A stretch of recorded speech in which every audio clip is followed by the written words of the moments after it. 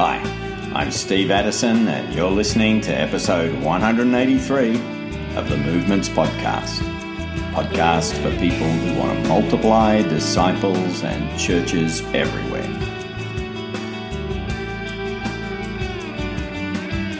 Today we're talking to David Cervenka about pioneering movements in Japan. It all started, though, with as we were preparing to go to Japan, or getting a little bit more serious about dates and times. And I had a friend named Mike. For security reasons, I'm not sure if I can share his whole name, but he was an empty nester that had been in India for maybe only 6 months. And I was reading his prayer letters, and I was hearing amazing reports of people coming to faith and new fellowships getting started and multiplying, and nationals owning the task. And he said he was coming back to the States because he needed to renew his visa and was looking for people who wanted to host him and that he'd be happy to share what he was doing. And so we were happy to host him. And that next morning, he spoke at our church, and the next morning,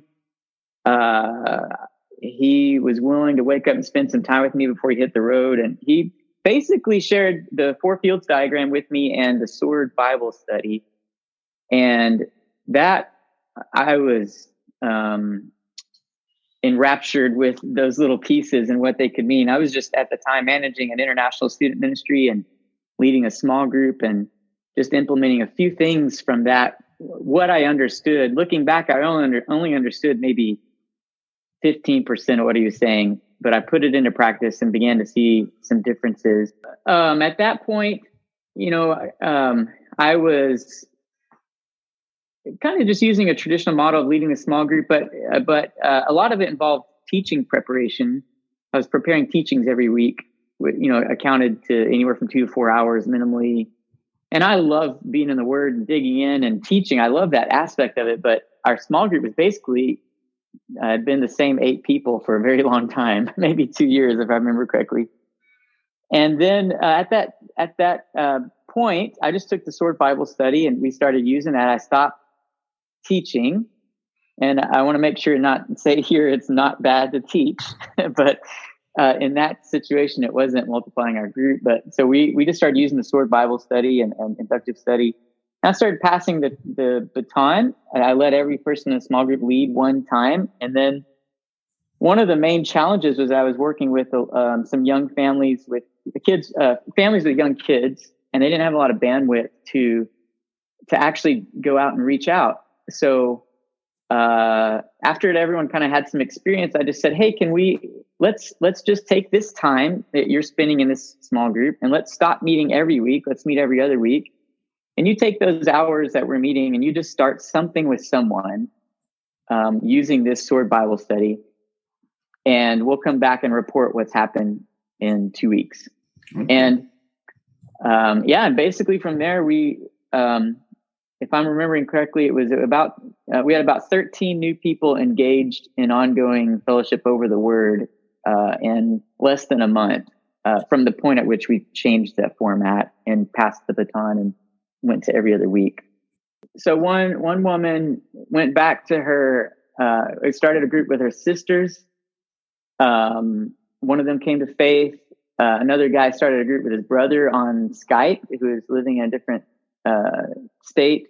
And he started a group with a coworker. And just different scenarios started playing out that way. And I actually did not continue leading that small group for much longer because we entered into preparations for Japan. But I know there was at least one profession of faith pretty fast. And then I can't remember what the end result was. But then a lot of them were either Christians that had lost touch with fellowship and began to grow again. And some of them were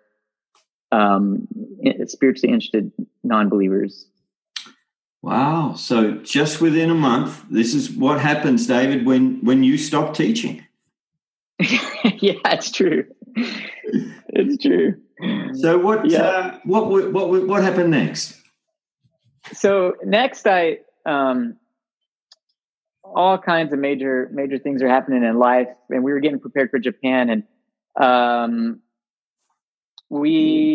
I think it was the fall of 2011. I attended a T4T training there was Steve Smith, Ying Kai, and Jeff Sundell were all training together at Wheaton. And actually, I was very ill at the time. I'd just been diagnosed with Lyme disease. Anyway, and I'd just started being treated, but I'd wanted to be in that room because I knew that I could learn more about some of the things we were beginning to see. And actually, the very opening session, Steve Smith shared setting the cells in alignment with the Father's heart. And I barely held it together during that session because I felt like God was giving me language to describe the vision that he had put in my heart for Japan. Mm-hmm. And I felt so just humbled to be in the room with men and women who had seen that kind of thing happening, and that I could learn from them. But it was a really special moment, even in my relationship with the Lord. I had already kind of gone up and down, and what I was shooting for in Japan, and how to get there, and what was possible. And I felt like He was saying to me in that session, David, this is what I want you to be involved in Japan, and don't lose sight of that. This is a vision. So that launched me ahead into just who can teach me, what can I learn. I got Jeff Sundell's phone number and started dialoguing with him every chance I could. And got in touch with Troy Cooper, who mentored me while I was in Japan, and he was in Japan at the same time. And just from there, I started getting more coaching and some playing with tools and that kind of thing. Okay. And how did that play out as you settled into life and ministry in Japan? Yeah. So we landed, we were there. Their first term was only 1 year. It was sort of an experiment to see how my family would do in Japan, and then how the ministry would play out. And it was only about 3 weeks in, or maybe a month in. I was sitting we were committed to serve one local church while we were there for at least the first 6 months. We made a commitment to be there to serve them. And the pastor came up to me and said, "Hey, I hear you're trained in this thing called Training for Trainers, and we heard it's real fruitful. Will you train us in that?" And I had something in my gut says, you probably need to have a little bit more conversation with him about this, but I didn't have the language to go into great depth. So I just thought, well, yes, let's do it. So anyway, that was it. Yeah, it started a wild journey of just training that one church, and it was maybe 12 to 15 members, which is a fairly common sized church. And we basically started there, and then I had a team that consisted of my wife and one single lady, and we we're also out gospeling as much as we could with limited language. And that's kind of the immediate application of what we learned kind of started to play out. And did anything come of that training with the church? Oh, yes. Yeah, it was,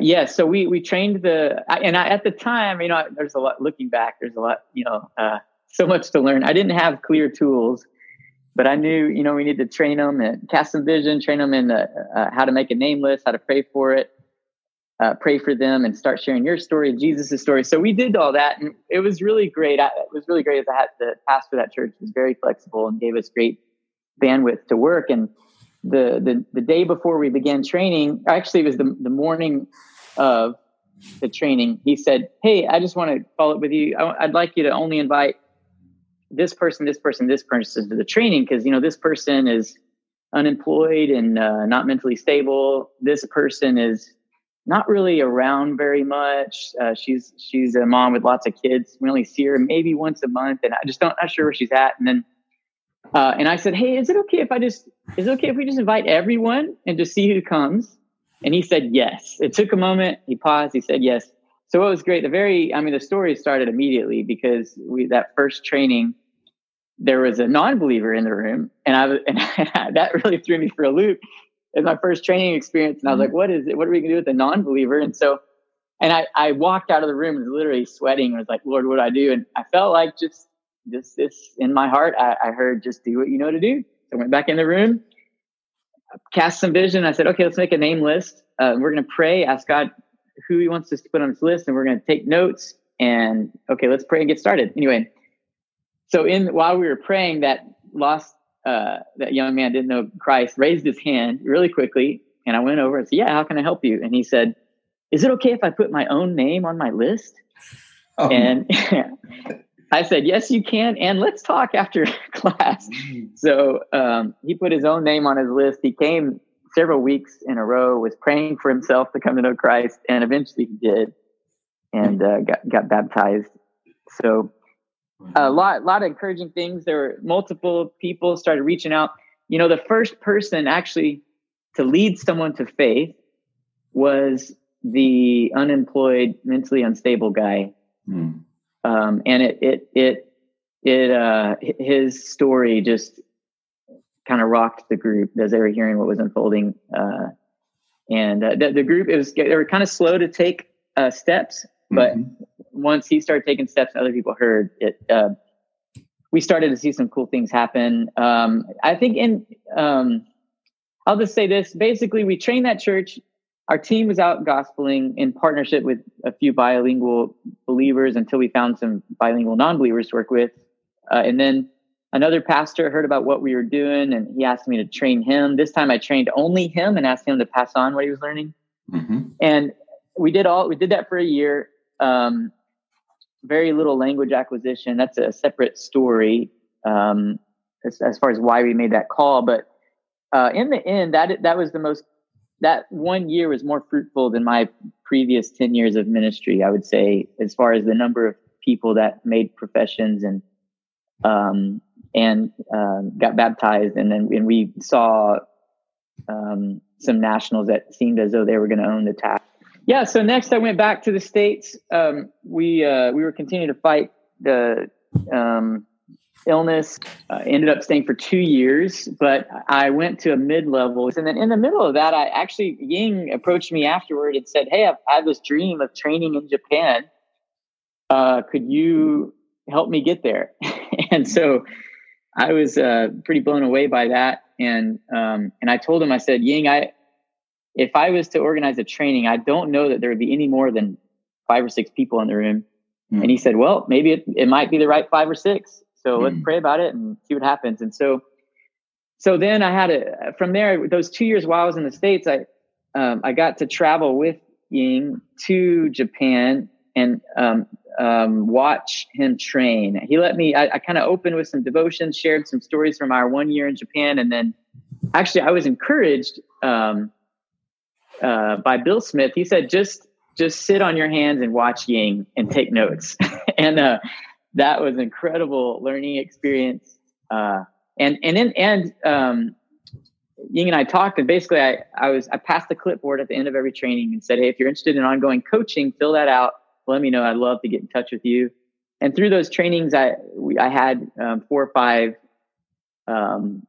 mostly foreigners that were bilingual, Japanese and English, that I was then Skyping with from the States in that 2-year interim. And I think I traveled with Ying twice during that time. And then we came back to Japan in 2015. And by the time I landed, I had a handful of partners to work with in different areas of the country. We just started trying to apply it anywhere and everywhere we could. I felt like the most fruitful thing I'd done for Japan was to, whether it's directly or vicariously, equip Japanese lay people to make disciples. And I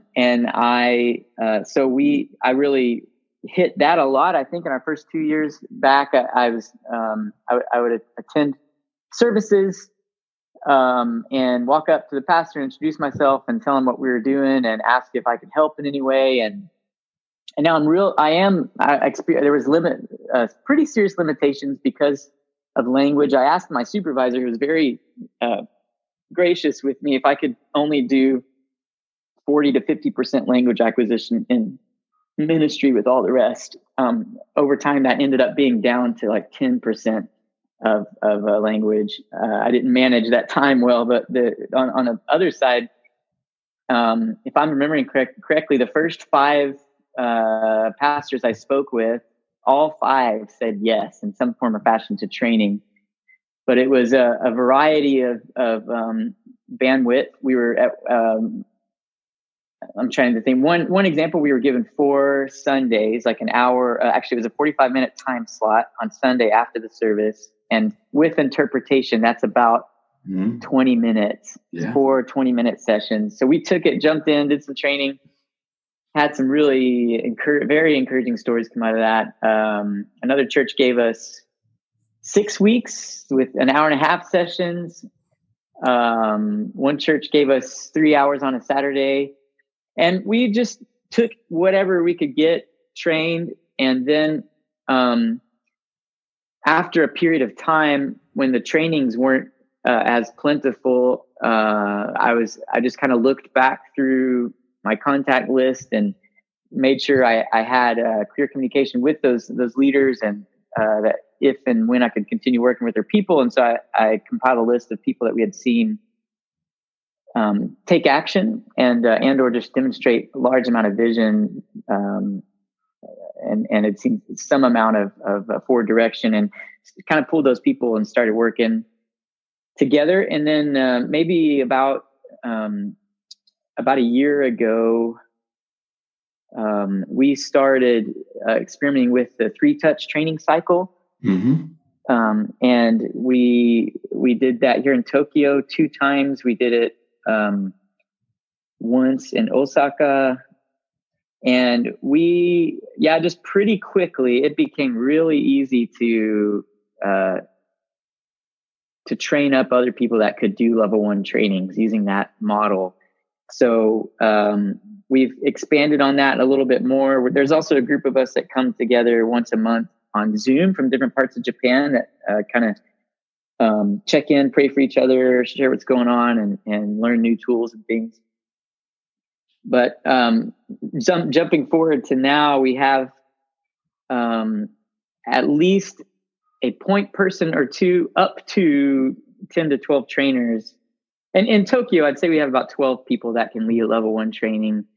In Hokkaido now, we're connected with this man who's just committed to his region and knows how to lead level 1 trainings and is out sharing the gospel. We've got a really strong team in Nagoya who are beginning to see multiplication of churches, and Japanese are partnering with them to own the task. A couple in a city called Gifu, they're seeing some cool things happen. And Osaka, which is the second largest city, we have a growing team. I've seen some really neat things happen there. I think we've done 3 level 1 trainings there, and are beginning to have Japanese owning the task there as well. Let's just reflect a bit then, and we'll post a link to a little video on 3 touches of training. But essentially, you dived in and you just went looking for any pastor who's willing to let you loose on his people. Yes. And then you looked for those who stepped up and owned the task, and you spent some more intentional time with them. Mm-hmm. And then you started with the 3 touches to start going back for repeat trainings over a period of time, with the goal that the 3 touches of training will result in a local person or a local team who are both in the harvest and training others. And this is happening in different spots around Japan. That's sort of how it's played out? Yes. Yeah. Praise God. Yeah, absolutely. Yeah. And you're also through Zoom and other ways, both coaching but also connecting those early adopters with one another. Yes, that's true. Yes. So it's gone up another level now. You know, you've now got, it sounds like, up to 15 level 1 trainers who can mobilize. And the good thing is, if your Japanese isn't that good, theirs is. So you have to rely on them. Absolutely. Absolutely.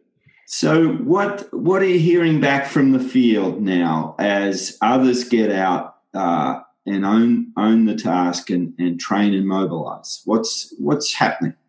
I just feel like we're seeing what the Lord told us we would see, which means as we're sowing seed, we will see. As you sow seed, you will see people come to faith, and that statement alone is a gold mine in Japan. I should say there's massive barriers against that one statement. If you share the gospel in Japan, people will believe.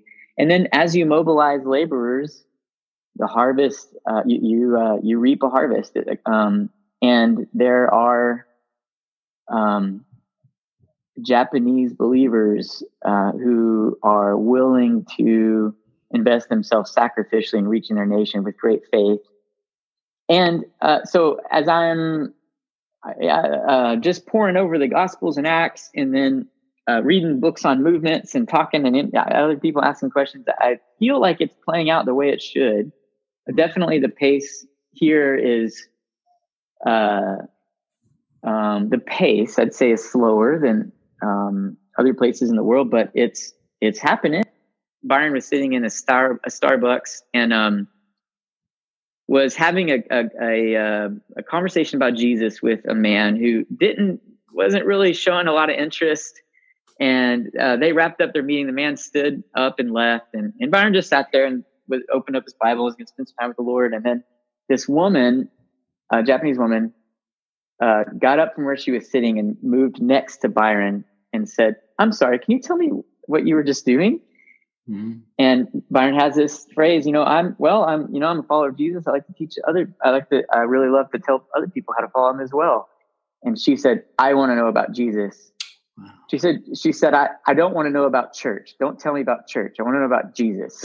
And so it was a really interesting statement. But so she was just literally ready to jump in the boat. His wife also, very just faithful, devout woman, a sharp trainer, started meeting with that woman named Yasuko, and just going through 3/3 process with her. And basically, I can't remember the exact span of time. I want to say it was a couple months or something before Yasuko actually got baptized. But by the time she got baptized, she had already had 6 new studies happening of a different capacity. Some of them were online. Some of them were, in a food court at a mall. But she was already passing on everything to her friends and family, and several of them were present when she got baptized. And she helped us train recently. We just love to have her up in front because she understands the dynamics of reaching Japanese. Mm-hmm. And she's such a faithful woman. So we had her share her testimony and do some training recently in Osaka. And anytime she's in the room, she just understands where people are at, what they need. She makes things happen. She just overflows with the love of the Lord. And but so kind of connected with that, we just recently did a level 1 training in Osaka, and we walked in. We were honestly only expecting 5 or 6 people. We ended up having 16. The majority of them were Japanese. Mm-hmm. But when we first landed, there was a woman there she was one of the first people there, and pretty quickly found out she'd only been saved about 3 months. And we asked her, "Why are you here?" And the way I understood her answer was, she said, "Well, I came to know Jesus about 3 months through a YouTube video." She said, I led 2 of my sisters to faith.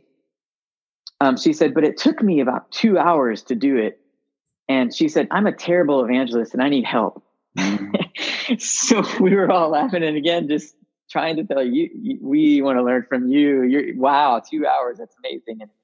And she did not have access to a local church. And in that particular training, we were covering the full spectrum of the 4 fields, at least lightly. So we were able to give her tools to form her own fellowship with her sisters, and all the tools to begin more intentionally reaching out to others. And anyway, so we heard a report from her, and she's, I don't think she's led anyone to faith yet. And again, this is 2 weeks ago.